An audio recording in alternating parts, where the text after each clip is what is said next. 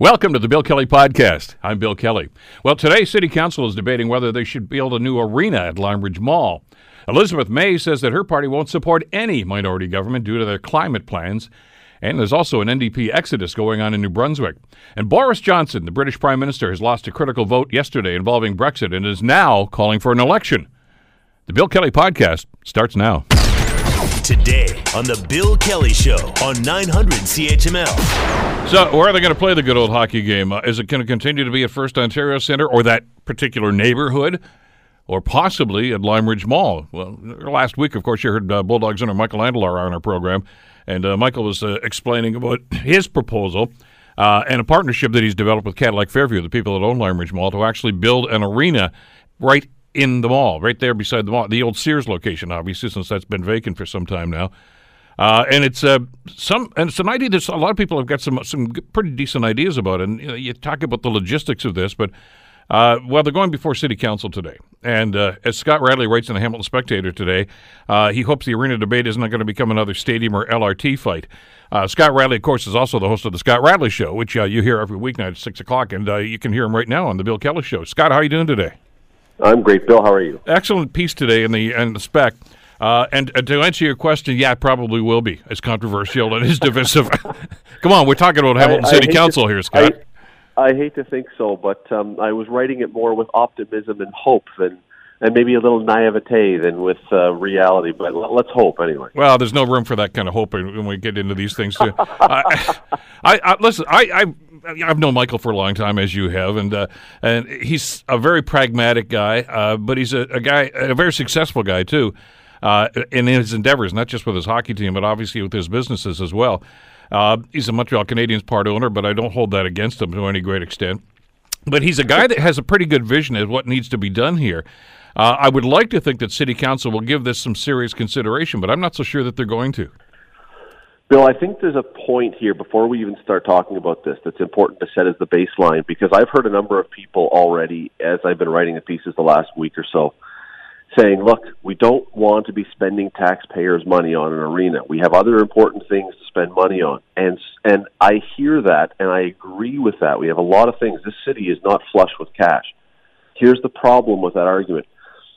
The report that the city commissioned from Ernst & Young to look into what's going to happen with this arena, with First Ontario and the future and whatever else, I've read through it now. It's 130 pages. I've read through it twice plus, and when I say plus, because I've gone over other parts multiple times, that I can see in there is no option for not spending any taxpayer money.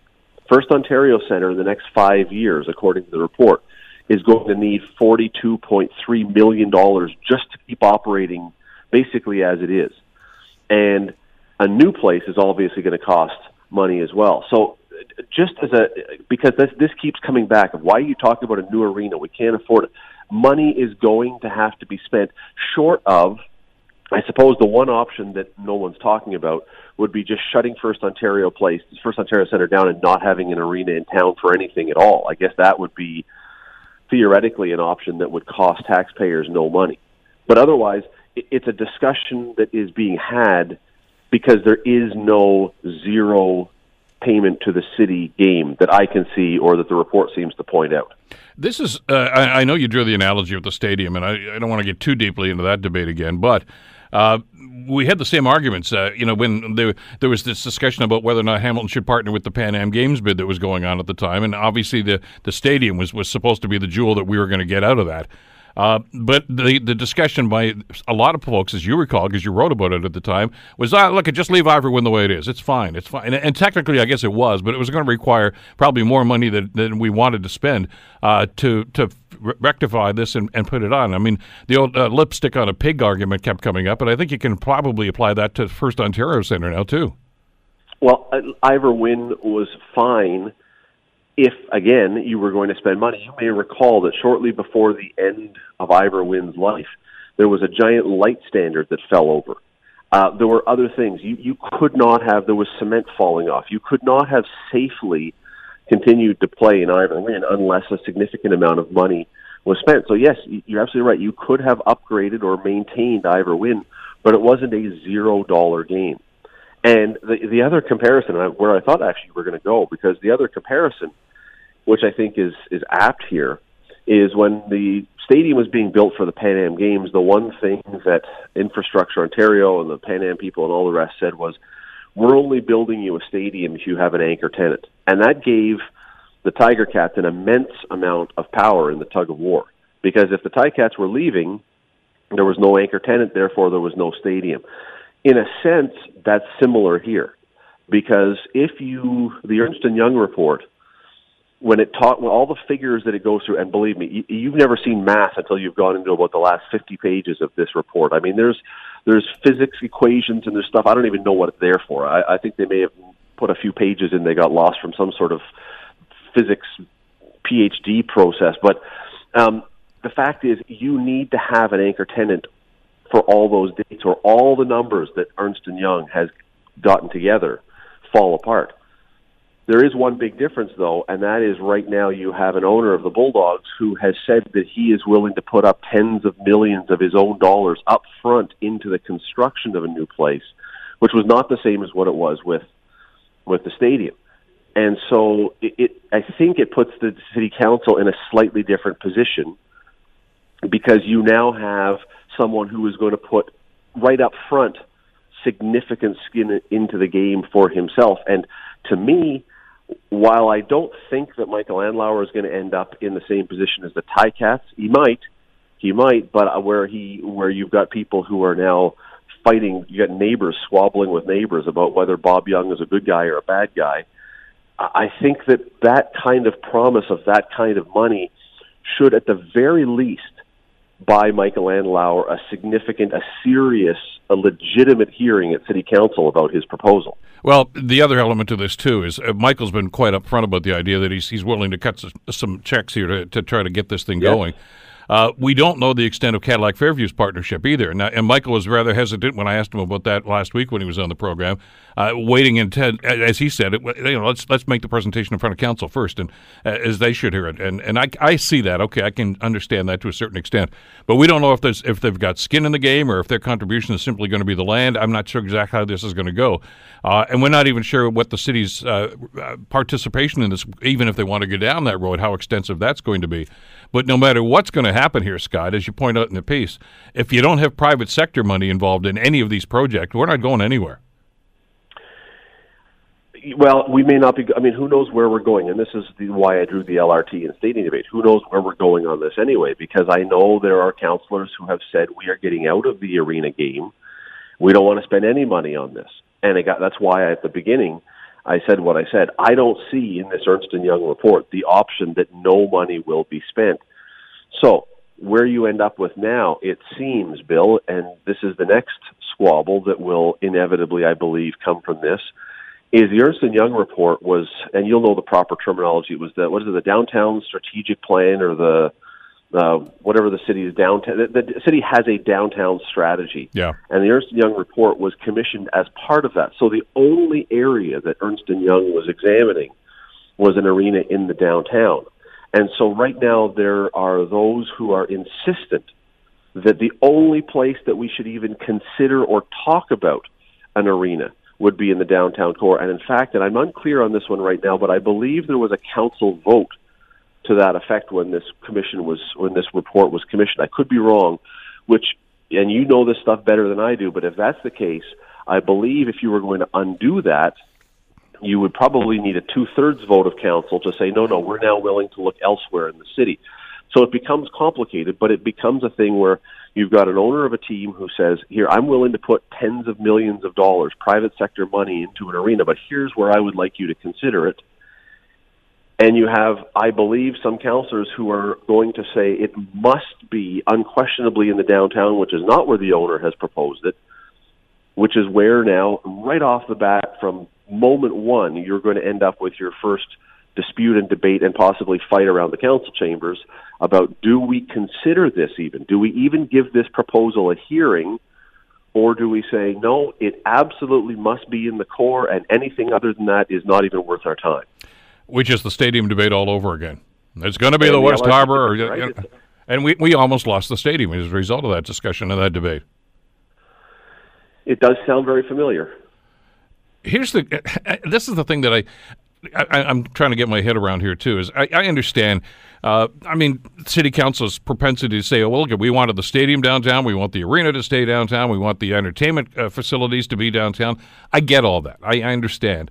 But, when somebody comes along and says, look, I think I can help you out here, but you've got to give me some flexibility, and you've got a partner like Cadillac Fairview that's willing to be a partner in this, and who else? I don't even know who else is maybe involved in this. Michael seemed to hint that there could be more people that are going to come to the table as soon as council starts to get their head around this. But, when Ernst & Young's report talks about downtown, as you mentioned, Scott, only because council asked them to study downtown. They didn't say, look at all potential sources. And council's got to, I think, take a bigger vision of this if they're going to be practical about it. There are, and again, I've heard people say, look, if you don't have it downtown, look at places like Ottawa and Glendale, Arizona, where they put the stadiums out way out in the suburbs, and they've been colossal failures. And Ottawa is now looking to move a new arena downtown for the Senators, and the Arizona Coyotes are looking to get back into Phoenix. There is a difference, I think, between those, and I don't know if people agree with this or not around the council table, but Canada and Glendale are distant suburbs. This would be the equivalent of, remember once upon a time, now it's not the same anymore, but once upon a time when you drove out to Canada's Wonderland, there was nothing around Canada's Wonderland whatsoever. It was in the middle of nowhere. That's kind of what those arenas are like. Lime Ridge Mall is not in the middle of nowhere. It is a highly densely populated area. So to me, it's a bit of a red herring to say that to put an arena in Lime Ridge is to go the disastrous suburban route that no one really wants to get to and that doesn't have a population base to support it. I'm not arguing for the Lime Ridge proposition because I haven't seen what the proposal is yet. But I'm arguing that if you're going to make the case that it's in the middle of nowhere, unlike the downtown, I think that is completely a fallacious argument to have. There's tons of people in that area that would be able to get there, even by foot, even if you don't want to use car or public transit. Have they not done studies? I think you and I talked about this some months ago, because I know obviously the Bulldogs have done some marketing studies, and my understanding, if I recall from the study, I don't have it in front of me, is the majority of fans that actually attend Bulldogs games live on the mountain, do they not? I haven't seen the study. I've heard that, and not just on the mountain, but I mean Ancaster, Dundas. Yeah, that area. On the upper escarpment, yeah. But people who presumably might be able to get to that very easily if you take the 403 and then the link, and you're right there. And and the argument that public transit, well, it has to be on the LRT. Okay, but you do have a bus, an HSR hub or whatever you want to call it, depot right at Lime Ridge Mall. It's not an area that doesn't have bus transit. It's not like somewhere you can't get. And there's another very easy answer to this, I suppose, and that is, we're always talking in this city about public transit. Well, seems to me a pretty simple solution. If an arena was to go there, you don't say we can't put an arena there because there's no way to get there. If an arena was going to go there, you say we're going to increase public transit through that area, especially around game times. That doesn't seem like a very difficult or very complicated solution to a problem. To me, it doesn't seem like the kind of thing that becomes a veto argument that we can't do it because nobody can get to this place. Lots of people, Bill, over the years have got to Lime Ridge Mall just fine. Oh, yeah. And like I say, it has easy access, and it's not out in the boonies, as some people would like to characterize it.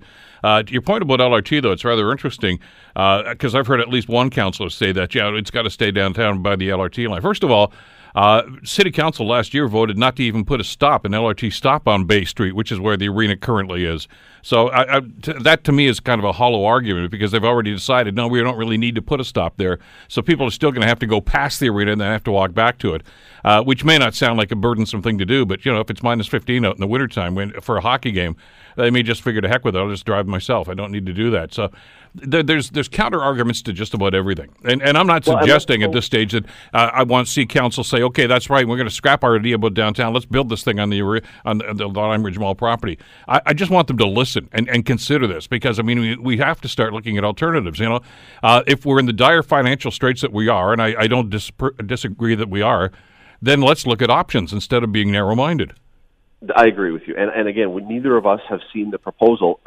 So it could be a tremendous proposal or it could be a terrible proposal. I have no idea. And so you're saying exactly what I'm saying. Let's at least keep an open mind to this. And, for the LRT thing, just to go back for a second, if you're correct, and I've heard the same thing you have, that, they say that the majority of people coming for Bulldogs and for many of the concerts are people who are coming from the suburban areas. Yeah, you've got the LRT that will connect and will run right to it, but it goes back to one of the initial questions about the LRT.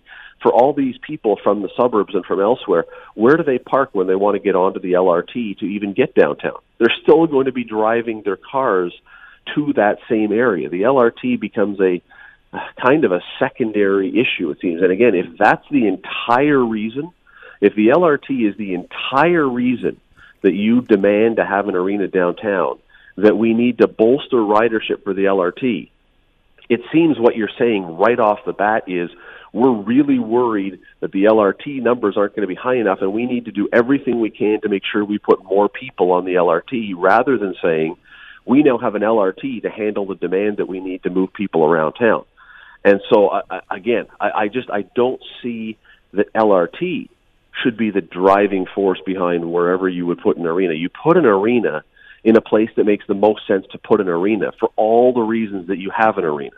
And if the LRT is one of those, terrific. But if you can make a case that an arena, and I'm not making that case, but I'm saying if you can make the case that an arena at Lime Ridge Mall or somewhere else makes more sense, has more benefits than one downtown, then it's goofy not to even contemplate that seriously. And that's a point well taken. I mean, we talked about that even during the LRT debate, which I guess in some people's minds is still going on. But for you, if you're going to the game, you either cover it or just go as a fan. As you leave your palatial estate in Ancaster and you want to go to the Bulldogs game, you're not going to drive down to the LRT line and find a place to park someplace and then take the LRT. You're going to figure, I'm in the car, I may as well just drive downtown. But if you go to Lime Ridge Mall, first of all, there's lots of parking there.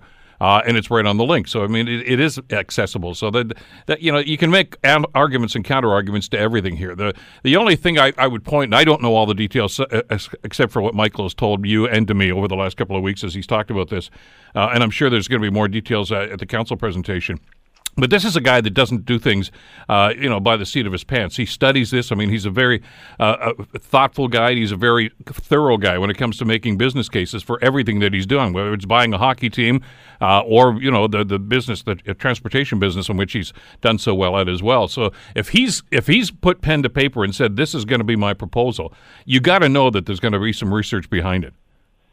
Can I throw one more thing at you, Bill? Yeah. And that is, and I may have said this with you on the air before, I didn't realize this until recently, that Lime Ridge Mall is the number one taxpayer in this city. Yeah, it is. Which was a shock to me. So the other question that I think council has to look at seriously is, the Ernst & Young report pointed out a bunch of spin-off benefits and other things that would grow the economy and be a benefit to the city if it was downtown.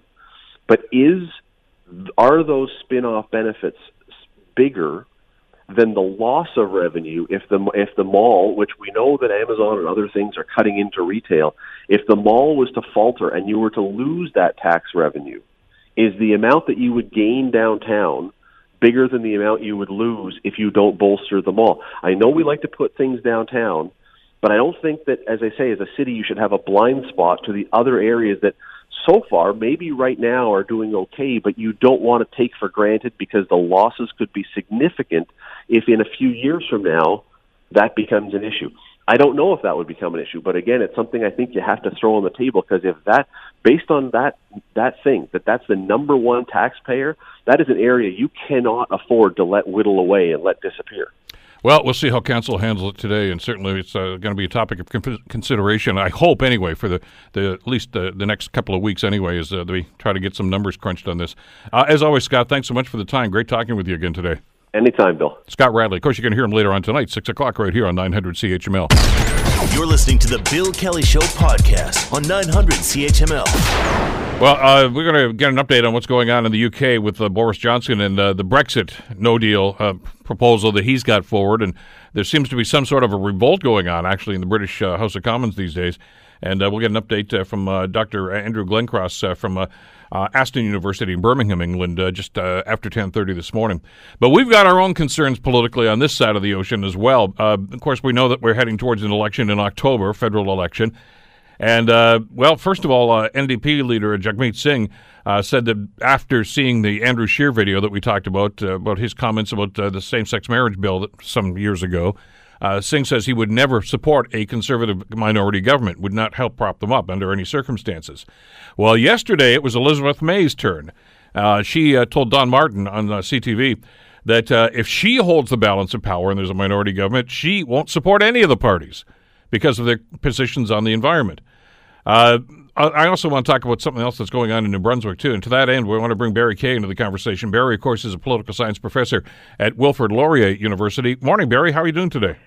Hello. I'll tell you, I'm just transfixed by what's going on in Britain, too. I'll be listening to the next section that you're doing. I mean, that's just crazyville in the UK. It certainly makes all our shenanigans seem like nothing at all in terms of what's going on in Canada. Oh, I know, and it's such a fluid situation, too. I mean, as we were talking about it yesterday, we had a gentleman from Nottingham University on yesterday, and as we started the conversation, I mean, there was a defection, and he lost his majority, and we thought, I don't know what's going to happen over there today. And then 21 or 22 members of the Conservative Party effectively defected.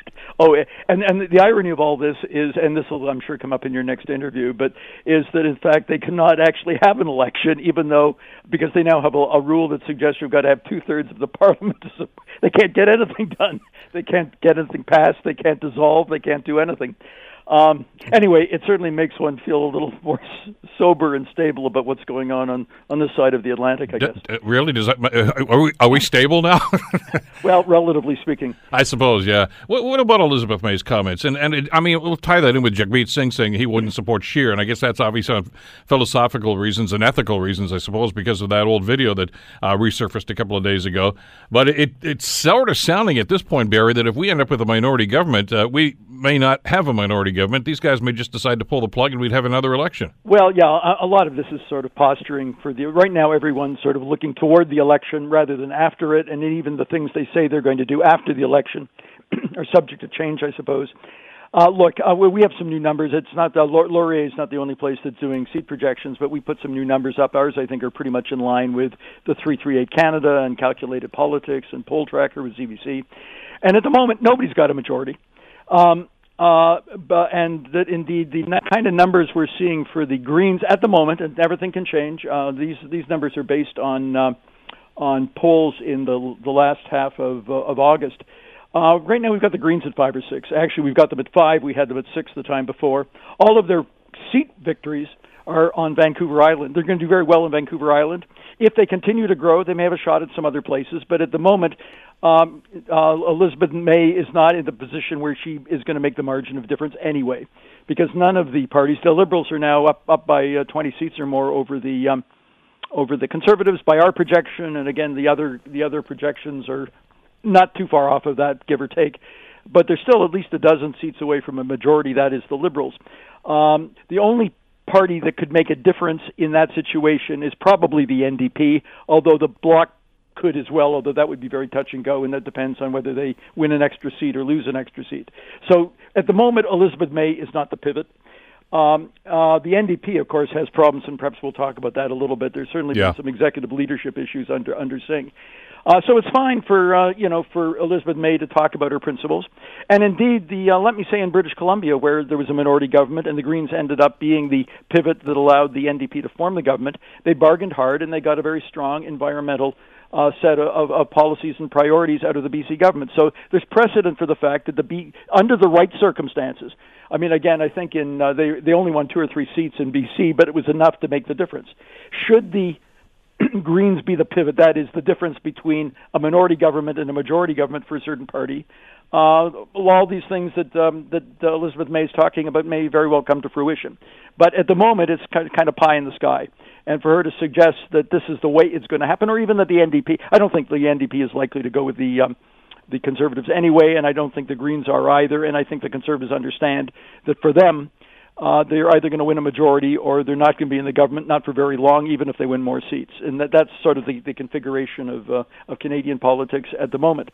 And a lot of things are going to. And look, one can look at Wilson Raybould and Vancouver Granville. She could be the pivot because, in fact, under the right circumstances, one or two seats might make the difference. So all of this is sort of theatrics before the fact. Once the election takes place, we can we'll see just how much of this comes true. I don't think anybody should be held exactly to what they're promising at this point in time, but it certainly gets attention. The Greens have had a lack of attention over the years, and indeed, I think in this kind of scenario, Elizabeth May can portray herself as being an important player, and maybe she will be, but that's not at all certain. What about, I'm glad you brought up the numbers, and thanks for the update on that. We always see what kind of tracking we're going to get from the university, and you usually pretty much bang on with the stuff that we've talked about in past elections. But how much of an influence is the Bloc going to be? I mean, Quebec is going to be a major battleground, I would think, in this election. The Liberals are certainly looking for support there.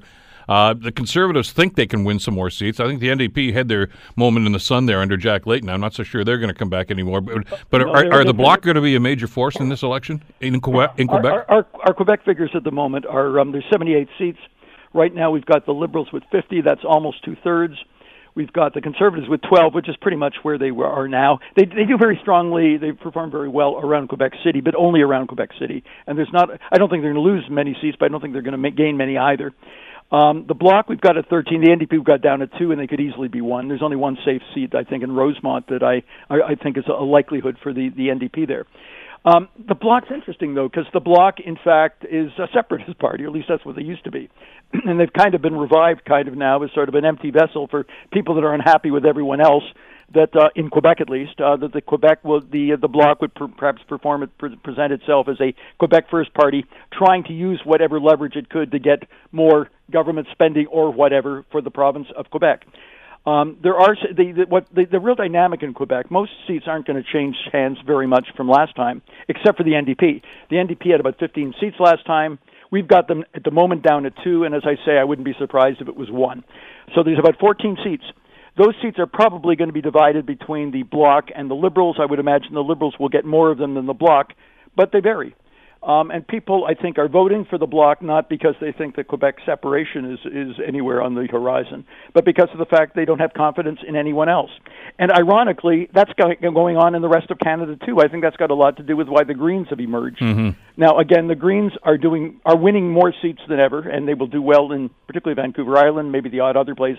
I think they have a shot in Guelph in Ontario, and perhaps in Frederick. There are some seats one could imagine them winning outside of BC, but a lot of people don't really know what they stand for other than the environment, and they have a lot of other issues. They're not all left wing or right wing. For a lot of people, the Greens in English Canada, just as the Bloc in Quebec, is just kind of a none of the above. It's kind of a repudiation of the dysfunction they see and the lack of enthusiasm they see for any of the parties. And that's really the underlying story of this election. Nobody has caught fire in the way that Trudeau and the Liberals did last time. The one thing I think this kind of situation does present itself for real change. There could be a dynamic during the campaign that could shake things up dramatically, just as we saw last time. But last time, Trudeau was new. People were much more likely to sort of invest hope and enthusiasm with the sunny ways kind of approach that he had, particularly with outreach and generosity toward refugees, which emerged as an issue during that campaign. At this time, I don't think people are going to be voting for Trudeau positively. I don't mean, look, there's always hardcore Liberals, hardcore Conservatives, hardcore New Democrats, but they aren't enough for those parties to win the election. The swing voters that would make the difference, I think, are probably going to be holding their nose and voting for the least of the alternatives. The Liberals will be trying to dirty up the Conservatives. The Conservatives will be trying to dirty up the Liberals. The NDP is less credible than ever because Singh has just not acted as an appropriate executive. He can't even get candidates nominated in many ridings, it seems, at the moment. That will change a little bit, I guess. But there isn't a positive enthusiasm for anybody as we go into the campaign, and we're less than 2 months out now. So, again, I think it's going to be a very negative campaign. And it's a campaign where there may very well be issues that sort of change the dynamic. Somebody may very well win a majority, although at the moment that doesn't seem to be in the cards when we look at the polling figures we've got from the last few weeks. Barry, what's going on with the NDP? And I'll tie that into the story that you just referenced a couple of minutes ago out in New Brunswick, where there's basically a mass resignation of NDP party members and executive that said they're going over to the Green Party. The undercurrent that we're hearing in our reporting is a lot of it has to do is that they don't think that they can get elected when their leader is a guy who wears a turban. I mean, that's blatant racism, certainly, but it seems to substantiate the rumors I think we've been hearing for months about insurrection in the ranks ever since he took over the party. Yeah, and there's the suggestion that he never went to New Brunswick, and maybe he didn't. Look, the NDP was never winning any seats in New Brunswick anyway. They've never won any seats in a federal election in New Brunswick. They've had the odd success provincially. They weren't going to win. They weren't going to win any seats in New Brunswick. In any case, the Greens could have a shot. Now, the riding of Fredericton, where the university is probably the Greens' best hope, and that's a seat that the Greens emerged provincially, and the Greens may, in fact, may do better than we expect at the moment. And again, we don't have them winning anything in the east, and frankly, anything outside of Vancouver Island at the moment. But that can change as well. Apart from all of that, apart from the fact that they weren't going to win any seats under any circumstances in New Brunswick, they have a shot in a seat in Newfoundland, St. John's East. They're running Jack Harris is running again. He lost very narrowly last time. That's the one shot the NDP might have a chance in Atlantic Canada. But there's something wrong with regard to his ability, when I say he, I'm talking about Singh now, ability basically to make executive decisions. He's antagonized a lot of people. In terms of his priorities, for both in policy but particularly interpersonal management. He certainly antagonized the Saskatchewan party. The NDP is probably going to lose the seats they hold in Saskatchewan now, in part because of a dust-up he got in with one of the local members who had been accused of sexual harassment. Maybe there's substance to it, maybe there's not. The NDP is not going to have a great election. They're going to lose close to half their seats, maybe more. In Quebec, they're going to virtually get wiped out except for one or two. But they are not going to be wiped out entirely. If, in fact, there was no NDP, no bloc, somebody would get a majority, and I don't think at the moment that's likely to be the case. I still think the NDP will probably end up in the low 20s. In fact, we got them at 25 in this last projection. And there's a number of seats in Ontario where they could very well pick up. Kenora is one. There's several in the Toronto area, Danforth, Davenport, Parkdale. I'm not sure they're going to win all of those. But there's actually opportunity for the NDP to gain a few seats in Ontario. BC, they're probably going to lose seats, again, particularly to the Greens. It's not over for the NDP, but this has not been a particularly auspicious display, and I think Singh was a mistake, not because he wears a turban, but because, in fact, there are interpersonal issues. It seems, I don't know what they all are. I know people in the party who thought that he was a terrific presence in the Ontario caucus, but he doesn't seem to have the leadership management skills that allow him to interact well and get other people to work efficiently. My hunch is if this is what plays out, I don't claim to predict the future, only to talk about projections of the recent past. That's what these numbers are based on the August figures. But I do think the NDP is going to be looking for a new leader after this election. Is that a skill that you can develop, though? I mean, every party leader, as they took over, whether it's Justin Trudeau, Andrew Scheer, or Jagmeet Singh, are all going to have a learning curve, and they're going to stumble from time to time. But it just seems as if Singh just can't seem to get any rhythm. And I as we know, there were an awful lot of people in the party that didn't like him as the leader right from the get-go. Yeah, and again, it was resentment over the way that Mulcair was dumped. Look, let us just reflect back with regard to the NDP. Jack Layton, before his great success in 2011, Jack Layton had 3 failing elections. So you're right. You have to, you put on training wheels on the bicycle before you ride it. Perhaps it's not fair. I do not think this is just racism, although that's not to suggest there aren't elements of racism underneath it. But because the New Brunswick NDP isn't going to be shut out because their leader wears a turban. They're going to be shut out because New Brunswick is not natural territory for the NDP, and as I say, they've never won seats there before. I do think that Mulcair would have done better in Quebec in holding some of those seats because he's a Quebecois. And indeed, there's certainly reason to believe that certainly rural parts of Quebec, that indeed there is resentment among people that look and dress differently. So I'm not suggesting there isn't racism in Canada as well. But that's not the fundamental problem with Singh and with the NDP. And frankly, I don't understand why we are, 7 weeks out from an election, and they don't have half of their seats, half of their nominations are not yet filled. I just don't understand how that can happen. And I assume it's not all Singh, but it's the people that Singh has surrounded himself with screwing up in one way or another. The NDP is not going to get wiped out in this election. There are places they're probably going to gain some seats, although they're going to lose a whole lot more, remembering they come in with 44. And we've got them, at the moment, a little over half of that. So it's not going to be a good election for them, but they still, at the moment, could very well hold the balance of power. They're the only party at the moment who I think could make the difference between the Liberals and a majority. The Bloc has an outside chance of it, depending on how things go. But we have, again, not quite 2 months of events that are going to transpire that are going to very much determine this. The bottom line of everything I'm saying is right now it looks like a minority government, but it's potentially quite fluid. A lot of things could happen. If lightning strikes in the way lightning struck for the Liberals, remember the Liberals went at this time, I guess 4 years ago, the Liberals were still running third. Yeah. They ended up not just winning, but winning with a majority.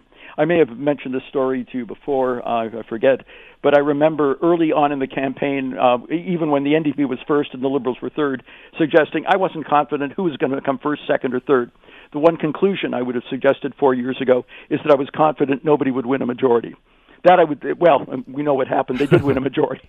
So for me to suggest that I know what the world's going to look like on October 22nd, I really don't. But I think I'm not even saying there's going to be a lot of change, but there's certainly the possibility of it. Absolutely. Barry, as always, thanks for this. Great talking with you today. Happy to talk. I'll be listening to the next item. Thanks again. Barry Kay, of course, from Wilfrid Laurier. You're listening to the Bill Kelly Show podcast on 900 CHML. High drama and, more than a little theater in the British House of Commons yesterday as Boris Johnson, the Prime Minister, lost a very important vote, which he thinks may send them towards an election, but there's a tricky little thing called a piece of legislation that could get in the way of this. This is a very fluid situation over in London right now, changing almost by the hour. And it's important stuff, obviously, because we're talking about the Brexit exit and whether or not there's going to be a Brexit no deal or whether there's even going to be a general election. Joining us to try to sort all this out is Dr. Andrew Glencross, Senior Lecturer in the Department of Politics and International Relations at Aston University in Birmingham. Andrew, thanks again for the time. Great to have you with us today. Pleasure. Interesting dynamic there yesterday with Boris Johnson's speech, and of course we'll talk about the vote and what the implications of that are going to be. But it was fascinating to watch him trying to channel his best Winston Churchill, I guess, to try to get people on his side with the "I will never surrender" speech. I don't know how it didn't go over very well, I guess, in the House of Commons as he lost the vote anyway.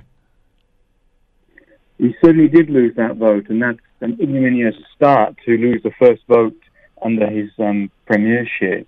But of course, as well, it's very insensitive, you could say, to start talking about a surrender document, which is when you have the 80th anniversary of the declaration of war against Germany as well in 1939. The comparison, and I guess the parallel that he was trying to draw with the speech it was, as you say, very much along with the speech, the "I will never surrender" speech that Churchill delivered. When the Parliament at that time, or at least some of the parliamentary leaders, were insisting that he go and start negotiating a peace with Germany at that time. And he's using that same analogy with the bill that the rest of them, at least the majority of the MPs in the Commons, want to do right now, and suggesting that what they're asking him to do as Prime Minister now is to go to the EU with a white flag and surrender and simply say, look at what do we need to do here. Is that an apt analogy, really? Well, it's certainly one that he hopes is going to be enough to swing the public that is outside Parliament, behind him. But the problem is that in Parliament, the question that's being raised today by Jeremy Corbyn is he actually doing any negotiating? Because you can only really convince the public that message about surrender is true if you're in the midst of actually negotiating. And the problem is it doesn't look like this current government is doing much negotiating at the moment with the EU. Well, he's pretty much decided that he wants a no-deal Brexit. And if that's the case, then I guess he figures, why would I even bother negotiating?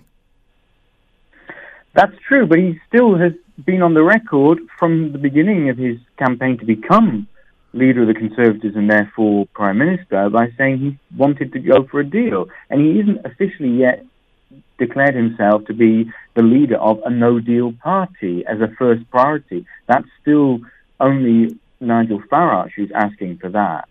But that might change still in the near future. Everything is very fluid, as you know. What does the vote yesterday actually entail? I mean, he's first of all, he lost his majority, and then of course he lost this vote. This is a pretty important day right now as to the future of this Parliament, let alone for the UK and what's going to happen with Brexit. If he does not get his way, does he try to dissolve Parliament? Does he go to the Queen and ask for an election? Yeah, I mean, there is definitely a lot to disentangle here, but the knock-on effect from losing the vote yesterday was to start a process of Boris Johnson seeking to dissolve Parliament, as you say. But that's not so straightforward because the current legislation is such that you need two-thirds of MPs to agree. Now, that could be changed if he gets a legislation passed with a majority to say that that two-thirds can just be done by a majority vote. But, of course, he watched his majority disappear in front of his eyes yesterday. As he was speaking, members walked across the floor and joined the opposition, which I guess is not just a slap in the face to the Prime Minister, but I mean, again, that theater element, the theatrics involved and the drama involved in this, it's really stunning to actually watch this happening in front of his eyes as he's going to speak. But I'm glad you brought this up about the Fixed Term Parliament Act, because that's basically the law of the land that basically says you, as a Prime Minister, cannot arbitrarily decide that, okay, I'm going to pull the plug and go to the voters right now. So that was a rather hollow threat anyway, wasn't it? It was indeed, and the theatre is absolutely extraordinary because we also think of Boris Johnson as a character who likes theatre. He is over the top, he is prone to these outbursts, but at the same time, he didn't seem to handle it very well yesterday, and nor today at Prime Minister's Questions Time. So in fact, calling an election, if he does get that through by overturning, for instance, the Fixed Terms Parliament Act, it could be a very risky move. He might melt down a bit like Theresa May, even though his personality on the outside is very different, it would seem. Speaking of threats, one of the other ones that, of course, he tried to hold over a number of his MPs, the disgruntled MPs anyway, over the last couple of days, Andrew, was to basically boot them out of the party and said, look, if you don't support me, then you will not be a candidate in any election and you won't be a member of this caucus. With the way that the vote ended up yesterday, a number, of course, of Conservative MPs voted against Boris Johnson. Is he going to follow through on that now? The process is in motion to have the whip removed from them, which means that technically they can't be counted as part of his majority either. So in fact, his majority is actually further decreased over the course of the last 24 hours. And he's also in the process then of having them, or trying to have them deselected, but that could also mean a clash between local party associations who want to keep their MP, for instance, and the national party structure that might have instructions to deselect them. And that is really an unprecedented type of civil war within the Conservative Party, because we're talking about some big weights from past cabinets as well here, and of course the grandson of William Churchill himself. Yeah, that was that was part of the irony, I guess, yesterday with Boris Johnson channeling Winston Churchill and Churchill's grandson, of course, Nicholas Soames, is sitting there listening to this whole thing. By the way, he voted against Johnson on that motion, but as you mentioned, so did a number of other high-profile people like Rory Stewart and Philip Hammond voted against Johnson in this situation. I'm wondering if he's going to cut off his nose to spite his face. If he tries to discipline gentlemen of that stature, he's probably going to lose more support within the caucus, isn't he? And he's certainly going to have trouble trying to reach out as supposedly a moderate force in the Conservative Party. He mentioned that at Prime Minister's Questions Time today, saying that he is the opposite, in a sense, of Jeremy Corbyn. He is the leader of a moderate party, but in fact, his actions seem to be pointing in completely the other direction. So when it comes to appealing to a wide section of voters, these moves are also very hazardous. The losing the vote is one thing. But to actually lose a vote that's actually going to cause the government to fall, that pretty much it has to be a financial bill, doesn't it? It depends on what he's prepared to put in front of the House. And of course, the opposition, by convention, can also call a vote of no confidence, and the government has to bring that forward if it so requests. But Jeremy Corbyn is trying to avoid falling into a perceived trap here, because the priority is still to try and get the no-deal Brexit eliminated, the threat of that eliminated, before then coming to a potential general election. But it's really a very fluid situation. Well, how does Corbyn react to this, though? That's an interesting aspect of this whole thing, Andrew. Clearly, he'd love to have an election because he wants to be the Prime Minister. But at the same time, this October 31st deadline is looming there. And where are his priorities right now? Is it to deal with Brexit, or is it to get rid of Boris Johnson? Well, within his inner circle, there's been a constant battle about whether to prioritise getting into power or dealing with the Brexit mess. And at the moment, it seems as if, in alliance with some of the other opposition parties, the priority is now shifting towards dealing with the Brexit mess in terms of at least ruling out the no deal, and then getting round to thinking about a general election. Although there's still a third option, which is if there's a vote of no confidence and that goes ahead and Boris Johnson then has to resign, there's the possibility that without a general election, the Queen could ask Jeremy Corbyn to actually become Prime Minister if he commanded a majority in Parliament, which is possible even without an election, given all these defections, given the breakdown of the Conservatives. That's an interesting aspect and a very important part of the parliamentary process that I think we tend to forget an awful lot of the time, that, well, if a government falls, that they automatically get an election call, that the Queen in this particular case would actually go to the opposition leader and simply say, can you form a government? Do you think those discussions are actually taking place behind closed doors in the parliament buildings right now to see whether or not Corbyn's got that sort of support? I think that it would be the natural outcome, if they're not discussing it at the moment, certainly the natural outcome that if the opposition parties, with the help of some, in a sense, marginalised Conservatives, can actually bring about eliminating the no-deal threat, then the next move potentially is to think, could there be an alternative government to actually start a different kind of negotiation and reset relations with the EU? Is the EU open to negotiation at this stage, Andrew? The EU is going to be increasingly puzzled by what on earth is going on, because everything seems to be playing out in the House of Parliament, but at the same time, there needs to be some discussion, some dialogue with Brussels, and that seems to have broken down at the moment. So on that basis, the EU is really awaiting further, in a sense, clarity from the British side of things, but the deadline is ticking, and it's not going to just simply extend the deadline on Brexit unless something changes in Parliament. Well, and that would ensue if, in fact, there was any negotiation or any conversation going on. And the insinuation I heard yesterday from Jeremy Corbyn is that, look, at Prime Minister, you haven't done anything. You said you were going to have some negotiations with Brussels, but you haven't done that yet. But that has to be the first step. Is there any possibility that Johnson might just give in and say, okay, fine, I'll talk to them, I'll negotiate, I'll ask for an extension?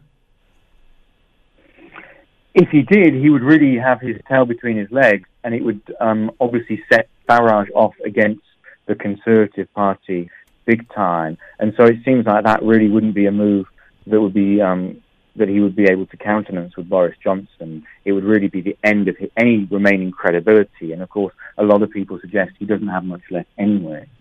Well, this is a guy that has been lobbying for the job of a leader of the Conservative Party and lobbying to be the Prime Minister for years now, probably ever since David Cameron stepped down some time ago after the first referendum, of course. Is there a possibility then if there is a change there? I mean, Johnson's got to love being in that position. I mean, he wanted to be the Prime Minister probably all his life. But is he the sort of guy, though, Andrew, that will say, okay, I'll do whatever it takes to keep this job, or is he principled enough to say, no, this is my stand, and if I lose the job, I lose the job? Well, it might not be up to him. It might not be even a question of his principles, because he's got into power by, in a sense, trying to pull out all the stops, going against David Cameron, going eventually against Theresa May as well. So he's got few allies left in the traditional sense, in the traditional wing of the Conservative Party. So he's actually marginalised himself. So if he doesn't have the support of the public, then his space within the Conservatives is actually quite hollow by this stage. So he might be forced out on that basis. Do the Conservatives look at that now and say, excuse me, hey, maybe we need to consider our leadership options at this stage? I mean, we were talking earlier about people like Rory Stewart and others that were rumored to be involved and maybe interested in leadership, and obviously Johnson was the guy that ended up winning this whole thing. Is there a little bit of buyer's remorse going on with the Conservatives now? Well, the acid test, of course, would be a general election, but the question is, if it comes to a general election, how will Boris Johnson fare with his personality and his policies, especially towards the EU? Rory Stewart, as you mentioned, is a much more likely candidate to get votes in places like London, in Scotland even. Boris Johnson has alienated the kind of voters that you find in the big cities, in Scotland as well. And so on that basis, if he doesn't win, then the Tory party will be very quick to dispatch him, because all they want at this stage is a winner. What about the public's attitude towards Jeremy Corbyn? He's being painted, obviously, by not just Boris Johnson, but even before that by Theresa May as a radical and not the sort of person that you really want running the UK at this particular time. But he seems to be about the only alternative at this stage. If they've turned on Boris Johnson, does Corbyn have popular support? Would people hold their nose and vote for him, or is he even something that the voting public would actually consider as an alternative?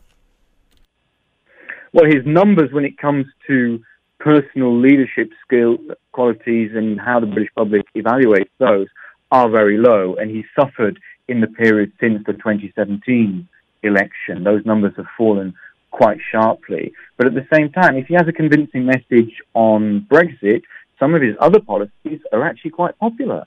Policies about changing the basis of taxation, trying to have policies to reduce the number of people who have to rent houses at huge costs. So those things could work for him. I mean, because Labour has formed governments in the past, but if you look at people like, Tony Blair, or even going back to Wilson as Prime Minister, they were much more moderate and actually maybe taking the Labour Party a little more towards the middle. Corbyn seems to be somewhat more of a to use the term that Boris Johnson used, as a radical like that. So can they set that part of Jeremy Corbyn aside? I mean, he was always considered to be somebody who was kind of on the outside looking in. And I'm wondering just what the public's perception of that guy as a prime minister might be. Well, that's absolutely key, because his policies are much more popular than he himself is as a leader. And so on that basis, the Labour Party faces a real paradox about having the right policies but the wrong leader at this current moment, and especially because he's been associated with lukewarm support for the EU at best. And that's why, as a change of policy when it comes to perhaps offering another referendum on EU membership, there might be more voters willing to give him a go on the basis of saying that if he's less radical about the EU, maybe we can also put in place a change of direction at the national level while still solving the EU issue that the Tories don't seem to be capable of doing. Andrew, is this going to be resolved in the next couple of days? It just seems as if we're getting to a crisis point right now, and something's going to have to happen. I mean, the pressure buildup here over the last couple of weeks has just been almost insurmountable. It's a bit like watching Theresa May, but now on steroids, because we seem to have the same kinds of dynamics, structural issues with the negotiations, the idea that a change of leadership could alter all of that and unlock the negotiations now being proved, I think, wrong. And so on that basis, I think things are going to come to a head and evolve very quickly, so that we should have some clarity, certainly by the end of September. Which gives them plenty of time, obviously, before that October 31st deadline, then, to try to resolve this, or at least get some discussions going, I guess, with Brussels at that stage. I just got to throw this out here, because every time we have this discussion about Brexit, somebody always throws about the idea of, well, maybe there should be a second referendum. Is that even under consideration by anybody now, or is the horse out of the barn? Well, back in April, one of the things that Theresa May was still talking about was to try and actually have a referendum on the terms of the deal, if the deal had actually been passed by Parliament. She was willing to countenance an amendment to say that the terms of the deal should be put to the people in a vote. So I can see that still re-emerging if by the end of this month we have a situation where the negotiations have properly started again, or where we know that there's going to be a general election. These things are still going to be likely to come up. Andrew, it's fascinating to watch the political process as it unfurls itself, of course, over the last couple of days. And it's always great to get your perspective on this. Thanks so much for the time today.